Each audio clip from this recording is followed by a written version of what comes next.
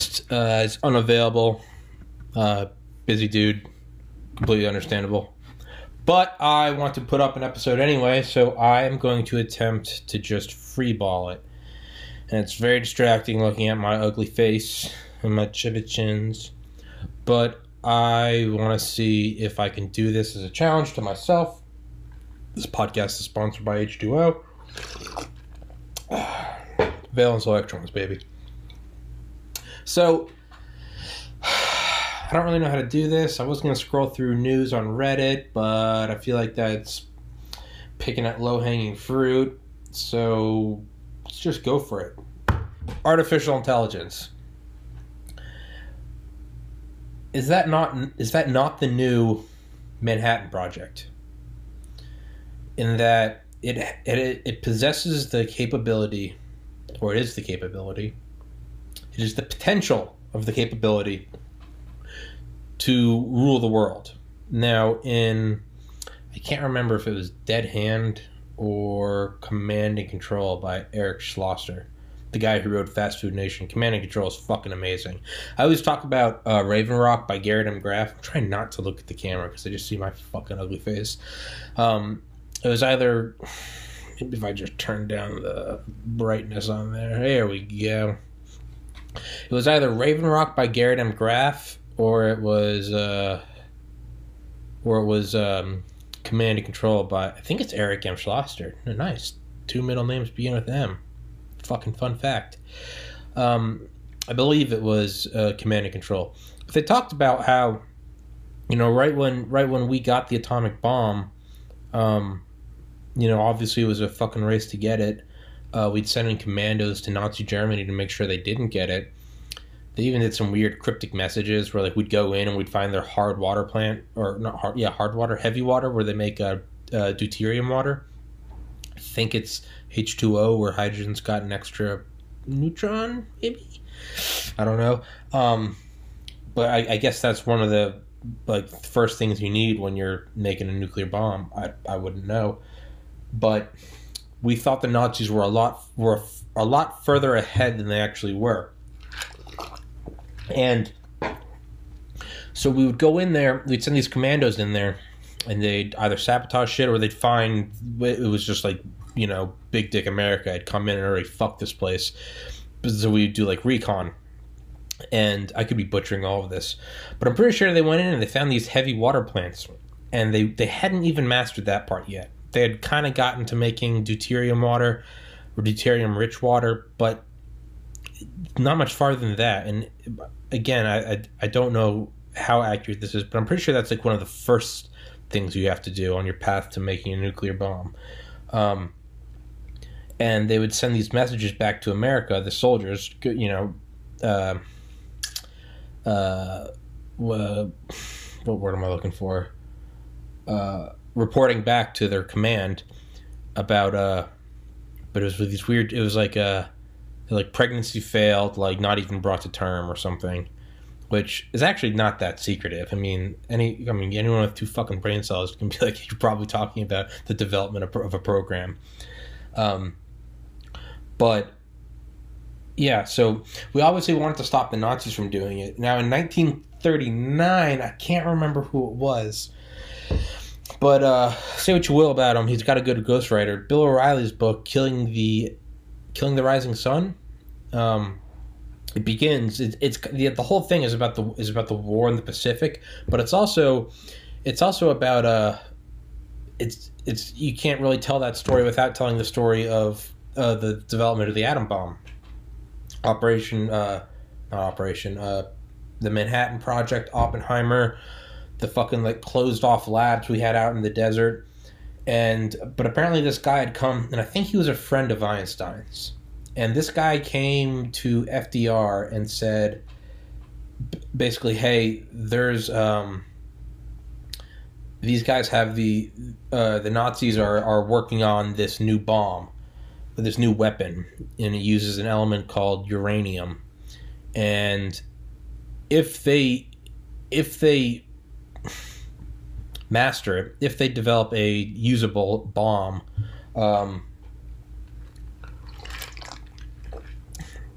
it will turn the tide of the war. And not just in the sense of like the Messerschmitt 262, where is the first fighter jet, the first actual, not fighter plane, but jet engine. Not in that sense, in that it was, yes, a paradigm shift, a quantum leap, but it also didn't matter because they used the 262s to what did they use them for? I think they used them. I can't remember. I want to say they used them as bombers, and they said had Hitler used them to take out Allied bombers, the war would have gone on indefinitely. So Hitler's also a dumbass, but it wasn't something like that.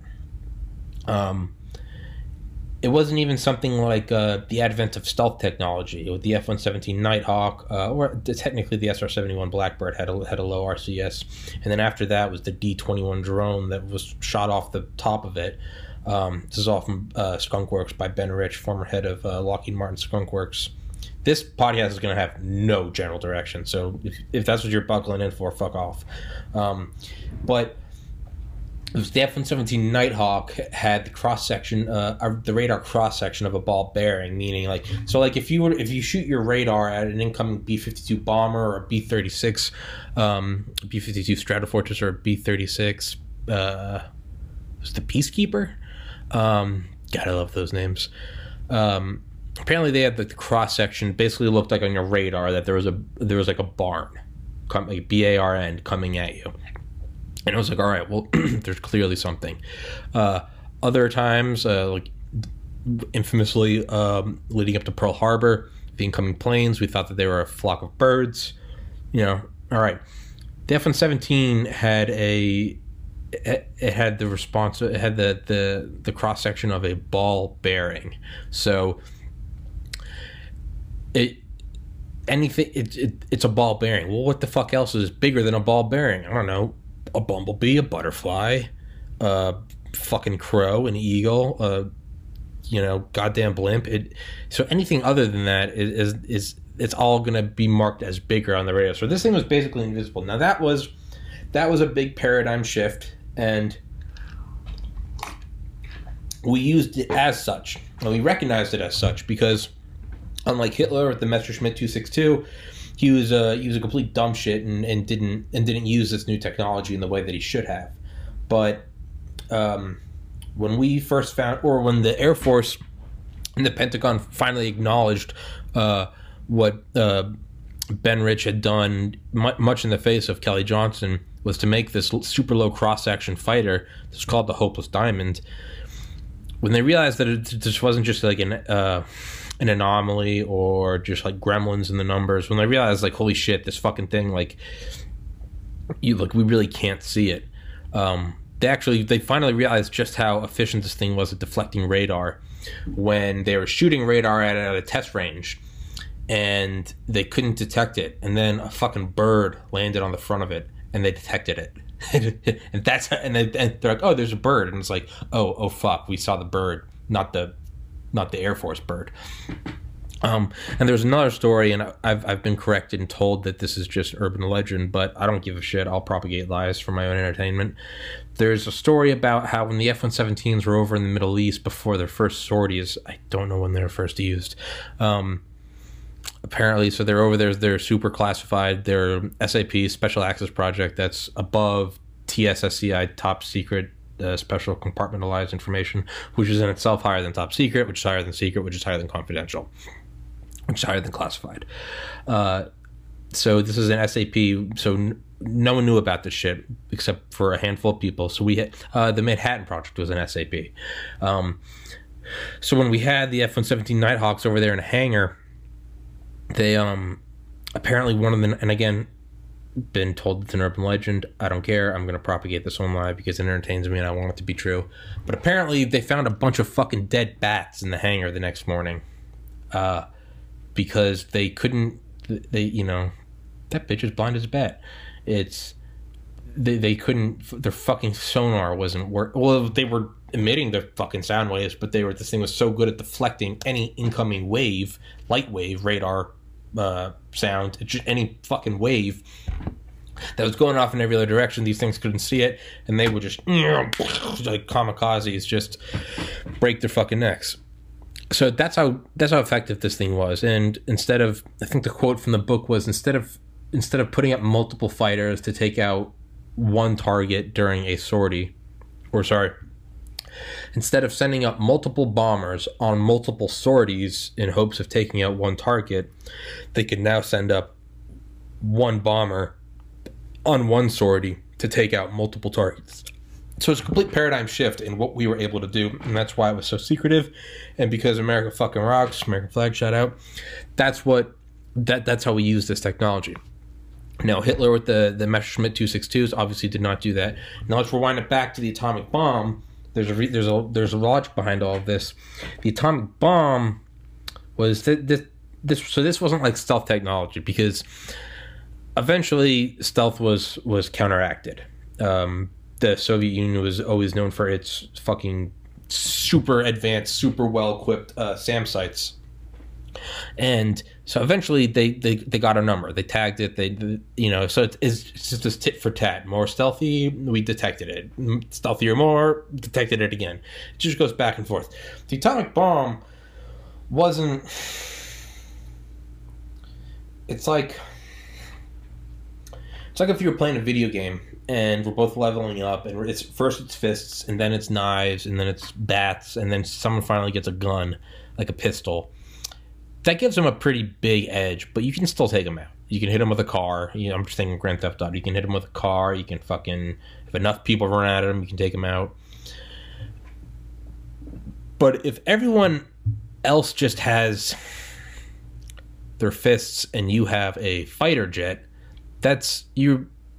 so long as you don't crash the fighter jet, you are an invincible, unstoppable, unopposable force that you are now at the top of the food chain forever within that microcosm. That's what stealth was. Not that. Atomic bombs were that. It was the biggest bomb to date beforehand, I believe, was the British Grand Slam, and I think it weighed 22,000 pounds. And we would drop these motherfuckers from way up, and they would come down and just I don't remember what they were designed for. I think we dropped them on some big German ships, but I think that was designed, again, could be butchering this, I think they were designed with the Nazi U-boat sub pens, the submarine pens, where they were literally where they were held. Because these things were just like, we couldn't stop them. We could drop bombs and bombs and bombs, and nothing could get through them. So we needed this massive fucking thing, the Grand Slam. And this thing was a monster. 22,000 pounds. Well, that's with the shell. Let's say it's just for fuck. Let's be very liberal. Let's be loose with it. It's let's say it's got 20,000 pounds of explosives. Let's say it's a 2,000 pound shell, 20,000 pounds of explosives, 10 tons. We'll call it TNT. 10 tons of TNT. Okay, that's a big boom. That's the best that we had, or that was the most advanced one through World War II. Okay, yeah, that's a big fucking bomb. The atomic bomb, I don't know what the size of the one was on Trinity, which was July 16th, 1945 at 5:45 a.m. in Alamogordo, New Mexico. Fuck with it. I don't know what the explosive power of that one was, but I know that the one we dropped on Hiroshima was 15 kilotons, and I want to say the one on Nagasaki was 20 kilotons. Now that's not 10 tons of TNT, that's 10 kilotons. 1,000 tons. 1,000 tons. That's fucking insane. Not only that, it's the thermal pulse could just fucking light everything on fire. The overpressure wave could tear shit apart. What was that safe company? I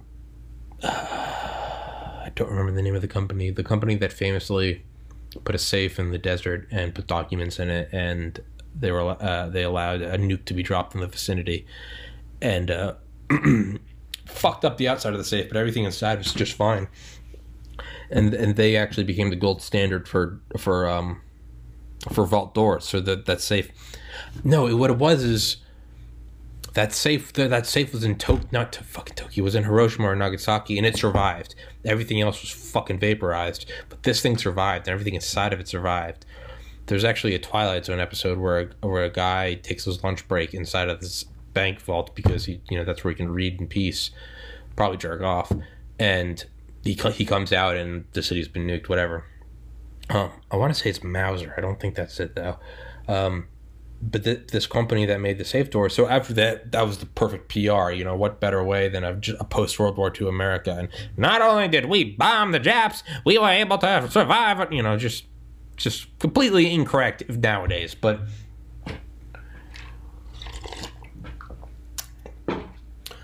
they came up after the war. That's what they bragged about. And I think they even got the Japanese bank owners to, whoever, wasn't turned into a fucking cloud of stripped electrons. They had them say, like, how great the safe was. And so in the late 40s, I don't think it was Operation Crossroads, because that was in the Pacific, I believe, in 1947. And there were 2 Soviet spies there. This was in the Nevada test site, Nevada test range. I think at the time it was the Nevada Proving Grounds. But they would just drop nukes. I think they dropped like 900 nukes there. They said that the surface of the entire area was cratered, and that's actually conspiracy time. Well, not this. This isn't conspiracy. This is actually where Neil Armstrong, Buzz Aldrin, and I want to say not Gordon Cooper. What was his name?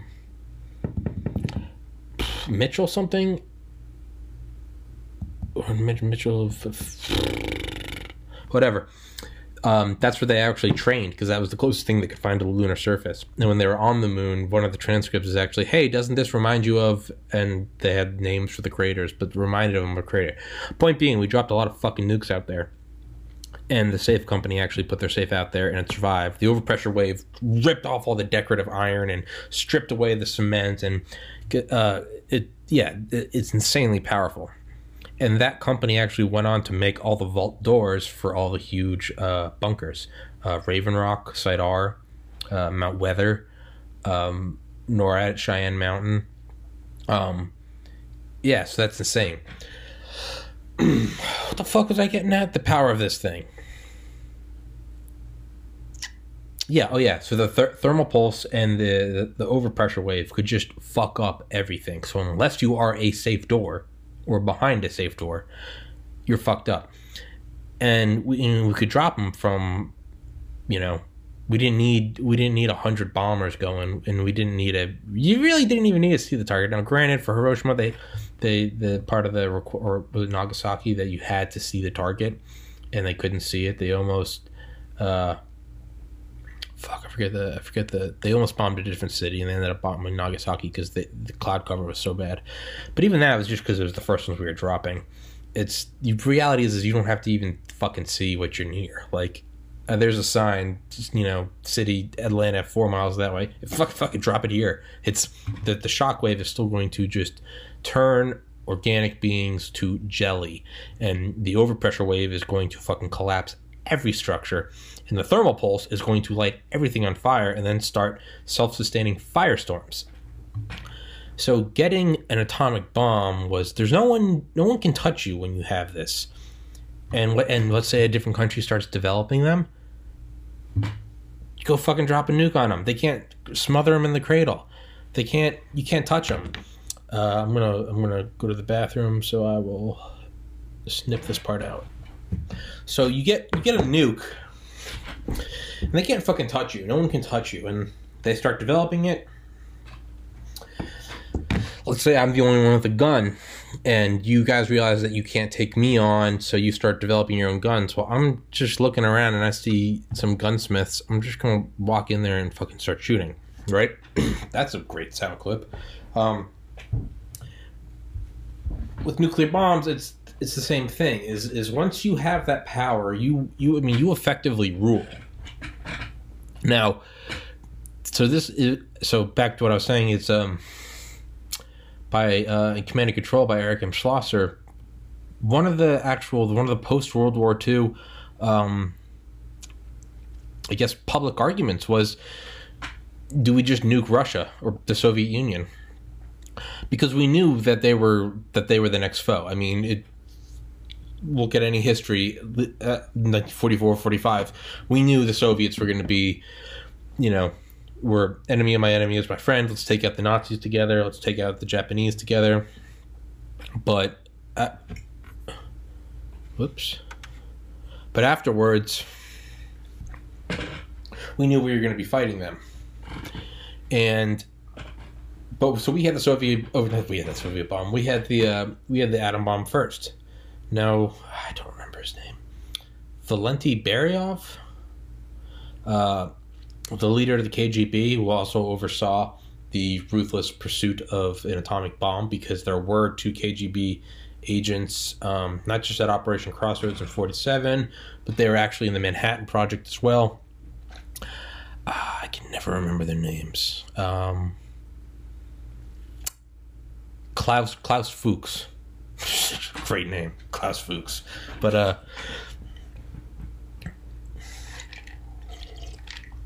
he got the papers for Stalin, or some of the papers, and he was a Soviet sympathizer. And the first Soviet bomb was detonated in 1949, which was years before we thought was possible, because an American sniffer plane, sensors basically like a fucking flying dog, had these sensors that could pick up even trace amounts of, insert chemical here. Kind of like if you ever have your hands dusted at the airport by the TSA, maybe I'm just a terrorist threat and I thought this was a normal thing, but they can detect trace amounts of this shit. And so what the sniffer plane was doing, I think it was off the coast of Alaska in 1949, and it discovered there was a massive cloud of irradiated, like vaporized dust. And it was like, well, like, we know what bombs we're dropping. And it's not us. Oh, and it's off the coast of Alaska, coming from, I don't know, the Soviet Union. So that's how we realized that they had their first bomb, which we called Joe 1, after Joe Stalin. So cute. So that happened before we thought it was going to happen. But leading up to that point, there was actually a debate, not a classified debate. Do we go and nuke the Soviets? And the idea was, we do this, we kill them all. No one else, they'll tell your fucking friends, fuck around and find out. No one else will try to develop nukes, because they'll see what we do to them. We send a lesson, we make a lesson, make an example. But there was a debate whether or not do we go and just snuff Russia, Soviet Union? Do we go and snuff them? Do we take them out? Lots of civilians will die. All of them will die. But do we do this and preserve America? Because once they get an atom bomb, the power polarity is forever shifted. And mutual assured destruction, it was, back then, when our stockpile was like 13 A bombs, even then it was still like, okay, 13 A bombs, like that's insane. And if we go after the Soviets, if they even get one off New York, DC, fucking Billings, Montana, it's still insanely bad. And mind you, they're getting more and more powerful. They're not yet at the megaton level. Hydrogen bombs were, I think the first one was 1952. I could be completely wrong on that. It might be 1950. But that was Ivy Mike, not Castle Bravo, Ivy Mike. And I think it was, I don't know. I think it was 5 megatons. But they're not even that, but they're still insanely powerful. But once we knew the Soviets would get one, the power polarity was forever altered. And so do we go in and do we snuff them? Do we go in and take them out first? And it's not quite like a preemptive. It's not like, in my opinion, it's not like sending over the CIA SAD, Special Activities Division, SOG, Special Operations Group, SADSOG. It's not like that, or, you see, like vaporizing General Salami in January, or going in, it's, let's say we knew bin Laden was going to do 9/11, which but that's not the scope of this podcast, but let's say we did. It's not like going over and killing him and that will prevent this. This was like, if we don't go kill him, bin Laden, maybe 9/11 won't happen. If we don't go take out the Soviet Union and prevent them acquiring the atom bomb, it can now never be done. It's, once the offer's off the table, the offer's off the table. And you can take them out afterwards, but it goes into a whole new scope of mutual assured destructions, relocation arcs, bunkers, radiation, continuity of government, continuity of constitution, continuity of democracy, really continuity of species. How do we... It turns into an infinitely more complex ballgame. It's like it's easier to not send the drunk text than it is to send the drunk text and then fucking dance around it the next day and either whip up a story or either beg for forgiveness or...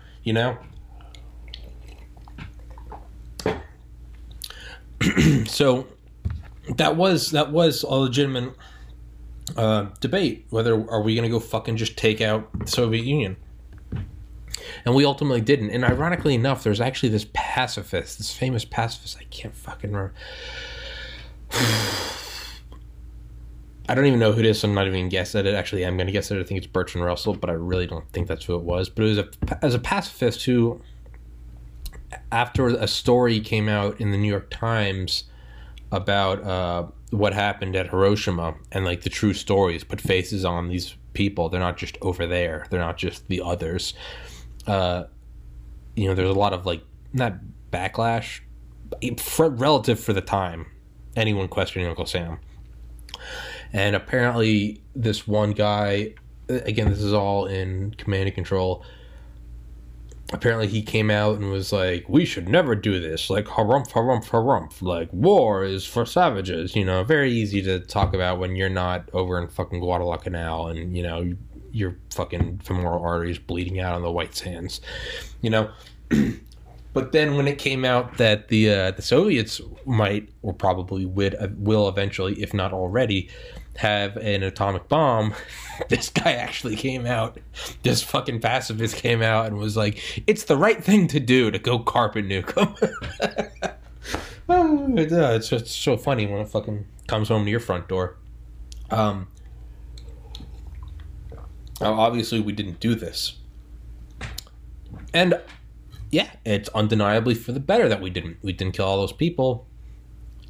We both tested nukes until 1963 with the Non-Proliferation Treaty, but after that they went underground, and then after that that's what we use supercomputers for. That is what, whoever's listening for this, go look it up. That's what we use supercomputers for. The Pentagon and the Department of Defense have the most. They get either all the time or like 99.9% of the time with these massive petaflop, exaflop supercomputers. And what do we use them for? Simulating nuclear explosions on enemy cities. Like, cancer? No, fuck that. Coronavirus? Fuck that. Nukes. But ultimately, you could say that it not that you could say it's undeniably for the better that we didn't do that, because the Cold War never got hot. Got pretty fucking close. It was edging. It was flirting. But no one ever nutted. No one ever nuclear nutted. And, I mean, who knows what would happen if we had carpet nuked them? I mean, how well did we understand radiation then? How well did we understand radiation getting into the food chain, the carbon cycle, global jet streams? That's one of with Castle Bravo, the 15 megaton one that they thought was going to be 5 megatons, or maybe they thought it was going to be 8 megatons. Regardless, it was fucking massive. It ended up being 1,000 times stronger than the one dropped on Hiroshima. It blew up something like 100 million tons of vaporized coral into the upper atmosphere, which was then taken by the global jet streams and deposited on every corner of the earth. And yeah. So, I don't know how well we understood that at the time. So things could be infinitely worse. And just from the obvious one, well, we didn't have to go take out this entire nation because the vast majority of them were just people. They weren't the Politburo. They weren't their command and control. It wasn't their Pentagon. It wasn't the Kremlin. It wasn't the KGB. It wasn't Valenti Beryov and company. It was just fucking Soviet. It was just you and me, but over there. And that was one of the things under one of the first U-2 flights that came back, and it had the ability to photograph, however tens of thousands, if not hundreds of thousands of square miles of Soviet territory in an afternoon, and bring back unprecedented, unparalleled data in the form of high-resolution imagery back to the White House in, I don't want to say hours, I want to say maybe days, because it wasn't until the Corona satellites or the Keyhole satellites that we could take pictures and then shoot them from the satellite. They'd re-enter, and then they'd deploy a parachute, and then a plane would go pick them up from the air, which is fucking insane. But one of the things with the first U-2 flights was that I don't know if it was Eisenhower who said it or if it was one of the imagery analysts said, no, it's for the vast majority of the imagery we're looking over, it's not hundreds of thousands of of fighting age men marching in the streets. It's no, it was people milking their cows, fixing a wagon wheel, just walking. It was just so yeah, it's good that we didn't do that, because it would have been an unnecessary slaughter. And who knows, we know that their first bomb was in 1949, but what if we didn't know that, and we go to fucking carpet nuke them to take them out before they can have a nuke to fight back, and the reality is they already have a nuke to fight back, so we end up setting off the chain of events that we were hoping to prevent. Some Oedipus complex shit, but with fission bombs. So yeah, this whole batshit insane rant, which the vast majority of it is actually factually correct. Read Area 51 by Annie Jacobson.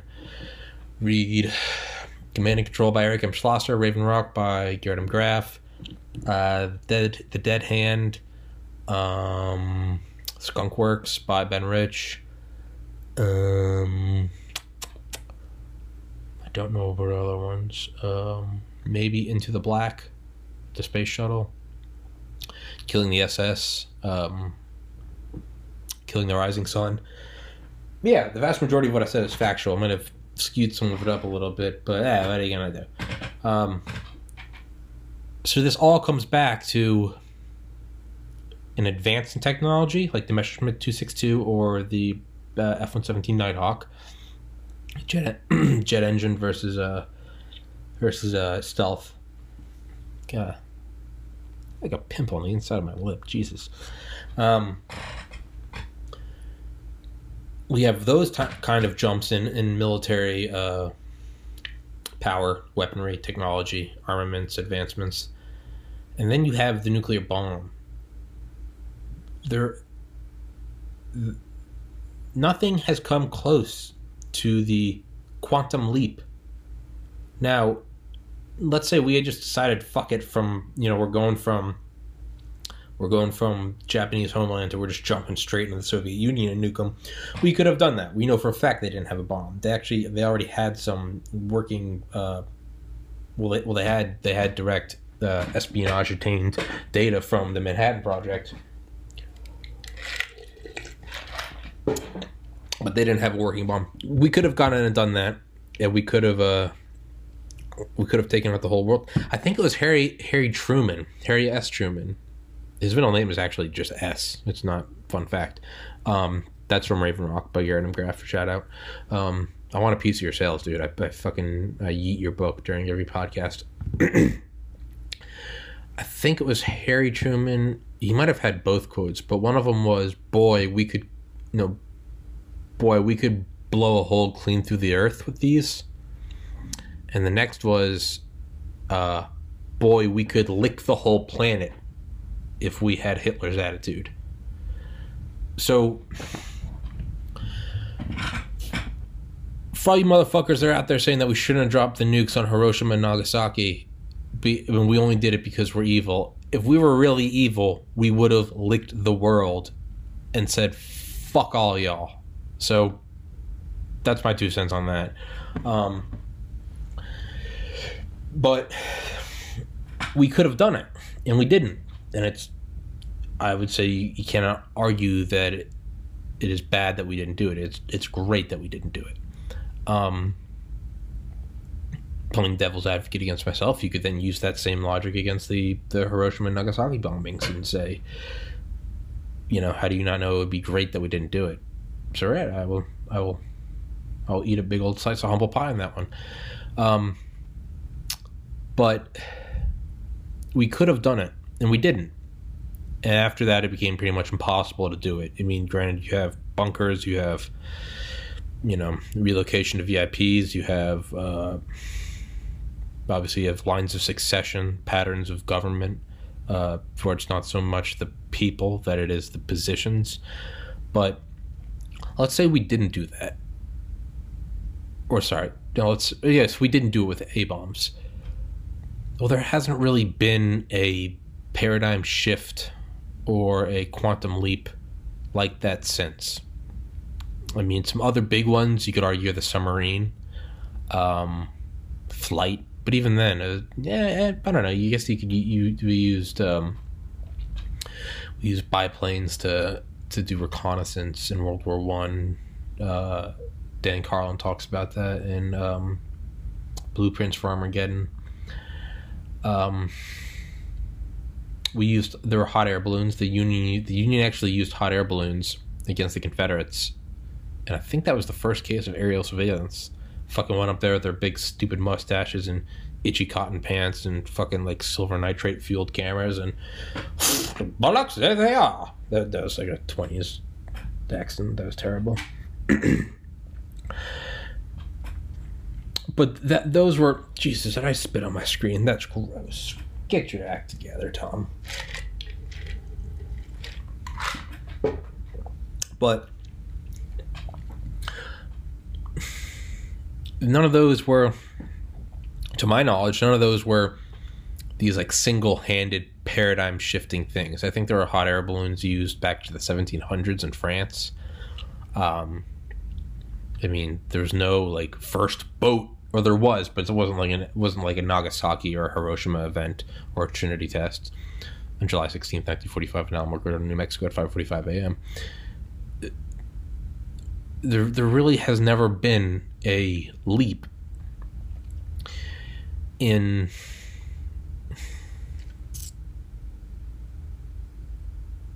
it's like as time goes on, we make these incremental changes. I have a 3 of hearts, and then you get a 4 of hearts, and then I get a 5 of spades, clubs, whatever, diamonds. Every once in a while, you have something like the Messerschmitt 262 engine.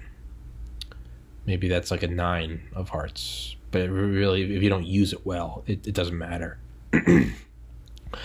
Let's say you get a face card, you get a jack or something. And maybe that's stealth. And even that, it's like you can only use it so much before its use negates secrecy, which is, I'm not well educated enough to say what negates the use of stealth or what level the playing field. But the A-bomb was, it wasn't that we went from, actually, let's say stealth was a 10. So the Messerschmitt 262 was a 9 of hearts. Stealth was a 10. It's not that an A-bomb was a jack. There were no jacks, queens, kings.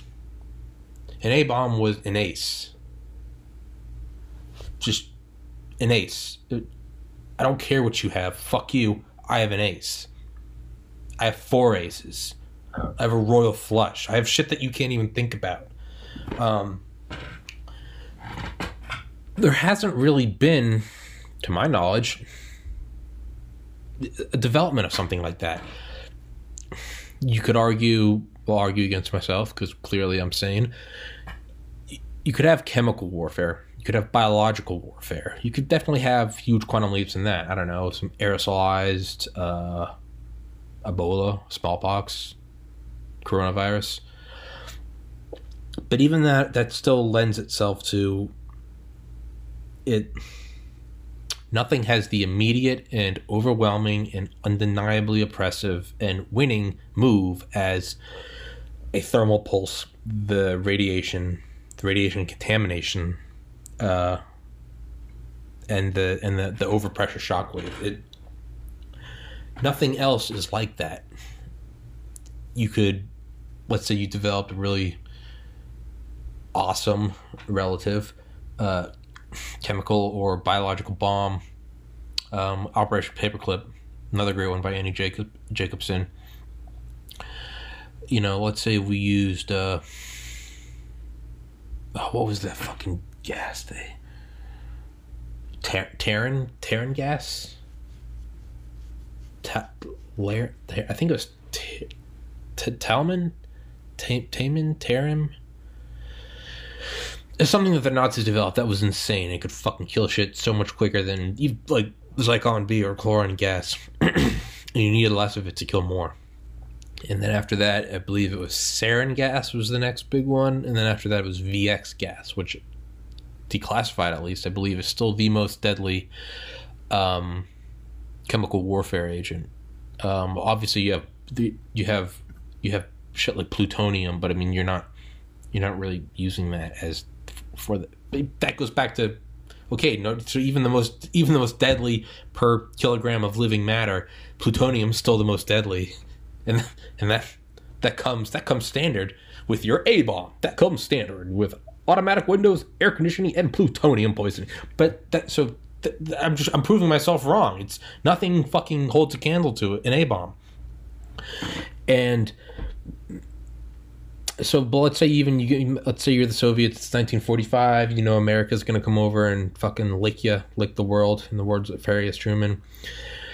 But maybe maybe you jumped the gun with Operation Paperclip. You got all these, you got Dr. Bloma, you got, who else? Otto Ambrose. Let's say you got all those fucking high-ranking Nazis, those geniuses. And whereas we got Arthur Rudolph and Werner von Braun, let's just say you got we ended up getting all of them because fucking America, or most of them. I think we got 2/3 of them. But let's just say we just get the rocket guys. We get Werner von Braun, we get Arthur Rudolph, and so we get the rockets and we have our A-bombs, and so we're mastering that side. But let's say the Soviets get all the chemical ones. Let's say they make some sarin gas, VX gas, or fuck, what is it? Terran, talum, whatever it is, and they get that. Yes, you could still wipe out a ton of America. Bring over some Soviet ships, lob artillery shells over, or Soviet bombers, or even just, KGB agents. I gotta pee again. So, let's say you're the Soviets, and you create this VX gas, sarin gas,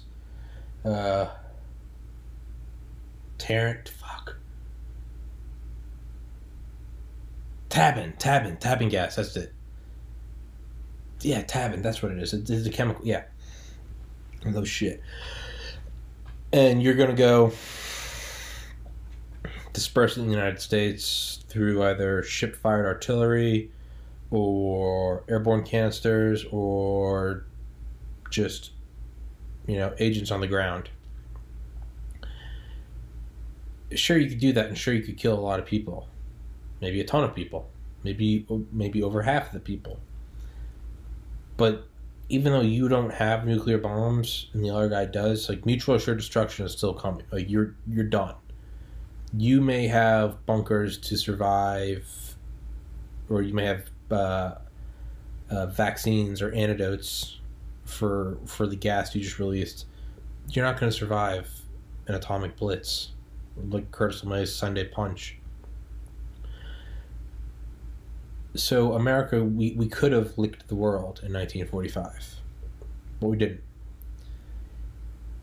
You know, the submarine, stealth, the ME-262. Those were all jumps in card numbers: 4 of hearts, 5 of hearts, 6 of hearts. None of them were an ace. The atomic bomb was the ace. Even the jump to the hydrogen bomb. Hydrogen bombs were different because they had a built-in policy of extermination. Per declassified papers, it's a built-in policy of population extermination. It is, don't need to worry about hitting the military targets, just hit everything.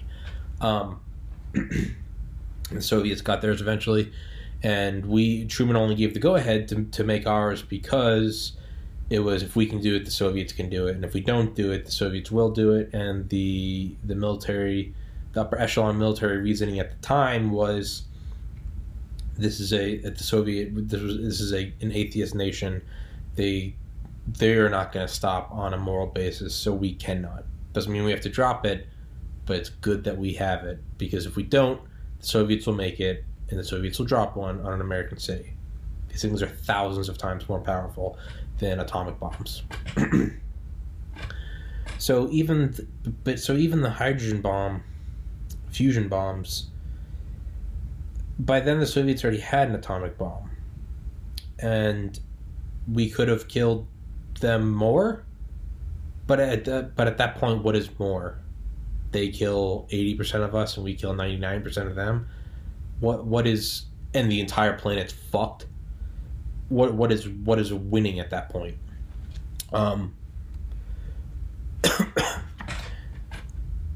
So even that was not a quantum leap like the development of the atom bomb was before anyone else had one.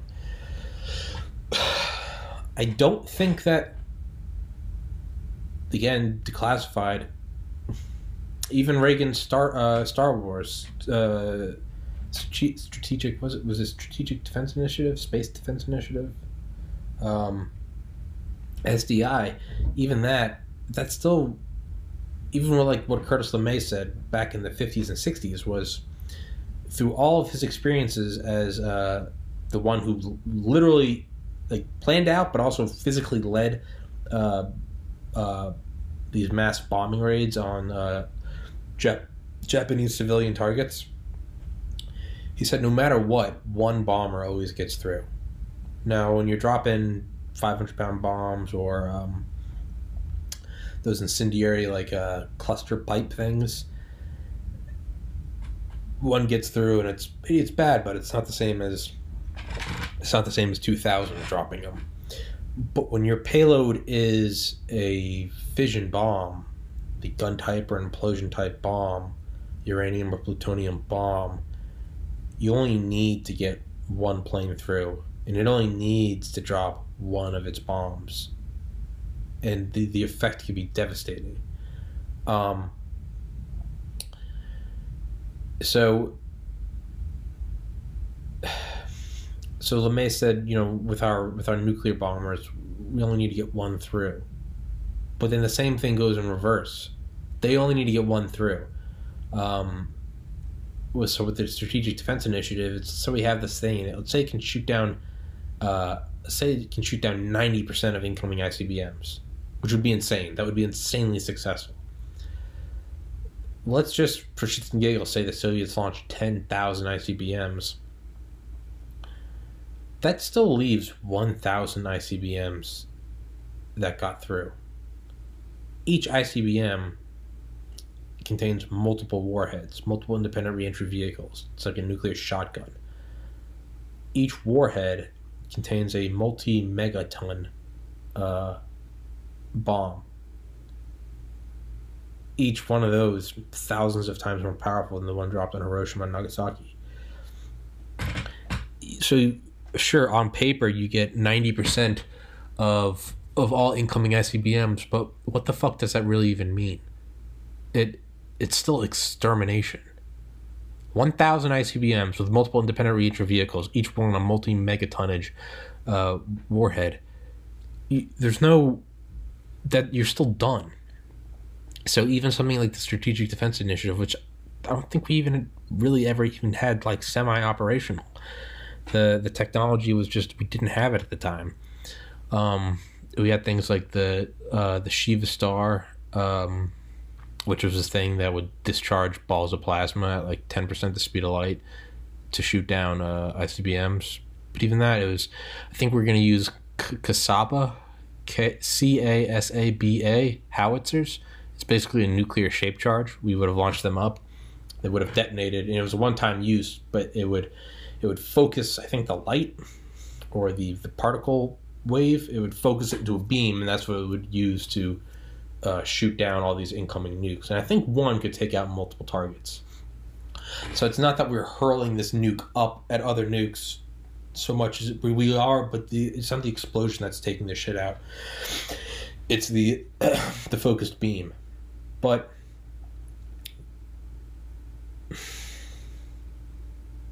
even that, it wasn't perfect. So what is the next quantum leap? What is the equivalent of the atom bomb? And it's artificial intelligence. There's nothing, because much like the atom bomb, it seems like once you hit the threshold where it becomes as smart as a human researcher that helped develop it, you basically now have another human researcher, right? And it doesn't require a paycheck. It doesn't require bathroom breaks. It doesn't unionize, and it can work through the night, and it does not get burned out. And there's nothing stopping you from just copying it and having a second one, and a third one, and a 50th one, and a 4 millionth one. So, and what can it do? Well, you don't need to invent the first. You don't need to invent the AI that's as smart as a human researcher anymore, because you've already done that. So now you have these things that you already know how to do it. So now you have these things that are as smart. So now you can start working on the next one. The next one is the first one that will ever be smarter than us. And you make that one. And then you copy that one. 1, 2, 3, 50, 10 million. And now that one starts working on, so now we're on the second generation. Now that one starts working on the third generation. So the first generation was as smart as us. The second generation, which we could still use all our human researchers for, as well as our copy machines, they build our copy machine, our first generation machines, them and the humans. The humans build the first generation, which are as smart. The humans and the first generation build the second generation, which are smarter. The second generation, this is a unique spot because it now is almost the sole developer of the third generation, which is smarter than it, which it is smarter than the humans in the first generation. And then it's just third makes the fourth makes the fifth makes, you can count. And the time between each generation gets shorter, and the relative jump in intelligence or capabilities or processing power gets bigger. And so it's not just that you have to have the same memory as the human brain or the same processing power. Again, it's like the Messerschmitt 262 engine. It's not that you get the quantum leap in. That is a prerequisite. You have to get the quantum leap in the technology. But if you don't use it correctly, it doesn't make as big as a splash. Like we did with the F-117, it did make a big splash. So it's not just that you have to have equal computing power and memory as the human brain. We also have to make something that is organized in such a way that it is as powerful as the human brain. Because if you just get the same memory and processing power, that doesn't equate to a human brain. If you just get the same number of football players, the same size, with the same stats, the same NFL combine data, it doesn't matter if I'm coaching it versus Bill Belichick. Okay? So once we finally get the first one that's as smart as us, right? the next step isn't necessarily, because we already know how to increase memory and increase processing power, right? So the next step isn't necessarily that, even though that will be something that happens with it. It'll be the development of a mind that is more powerful than us, which we could probably do. We could look at ours and say, how do we make it better? But now that second generation one, which has now had, not just has more memory and more processing power than us, but actually has a different structure entirely, its synthetic brain, it can now create a third generation of a brain anatomy, if you will, that is superior to even ours, or to its. And the third one makes it, and all the while the processing power and the memory is going up, but it's starting to develop these systems that soon we cannot grasp. It is my dog trying to learn calculus, for that matter, me trying to learn calculus. So it goes and accelerates and accelerates and accelerates, and it can copy itself and duplicate itself. It becomes more powerful, while at the same time requiring less space and less material, so it can make more of itself with the same amount of material. And it can cut down on iterations between generations because it's smarter than us. Remember, anything that we can make, it is capable of making. So if we are capable of decreasing the time between generations of technology, it is capable of that and more. And it's also going to do shit that we cannot know because it is smarter than us. So it's going to take off. It's an exponential curve. It's going to skyrocket. Whoever gets that first, even if by like a couple days, wins. So what do? Do you lick the world like Truman talked about us doing? Or do you not? Do you hold back? Do you speak softly but carry a big stick? I don't know. Because is the other guy going to do it? Do you have to worry about the other guy doing it? Now you have your AI, and now we're at that analogous mutually assured destruction.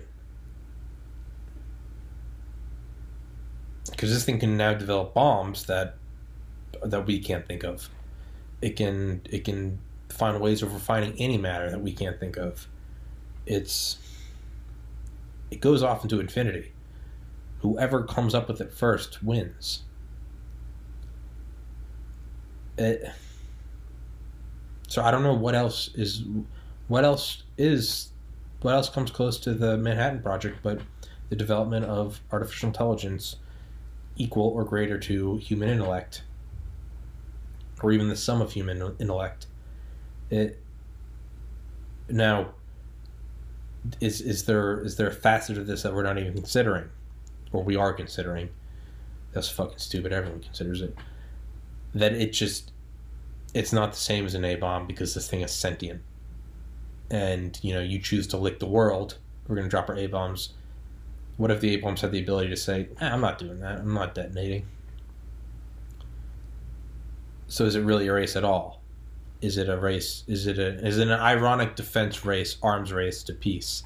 Will this thing just say, fuck it, I'm not? I don't know. So that's why I always bring up AI, is because and now I don't know shit about AI, but I'm just trying to extrapolate on the patterns of things that I at least think I have like a somewhat okay rudimentary elementary grasp on. But I don't know.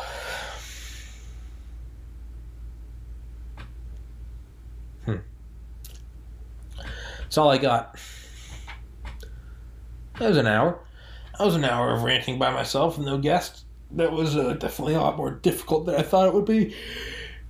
But I did it. So, hey, Tommy, you're welcome back anytime. Thanks, Tommy. I'm fucking crazy. Boom, boom, bum, bum.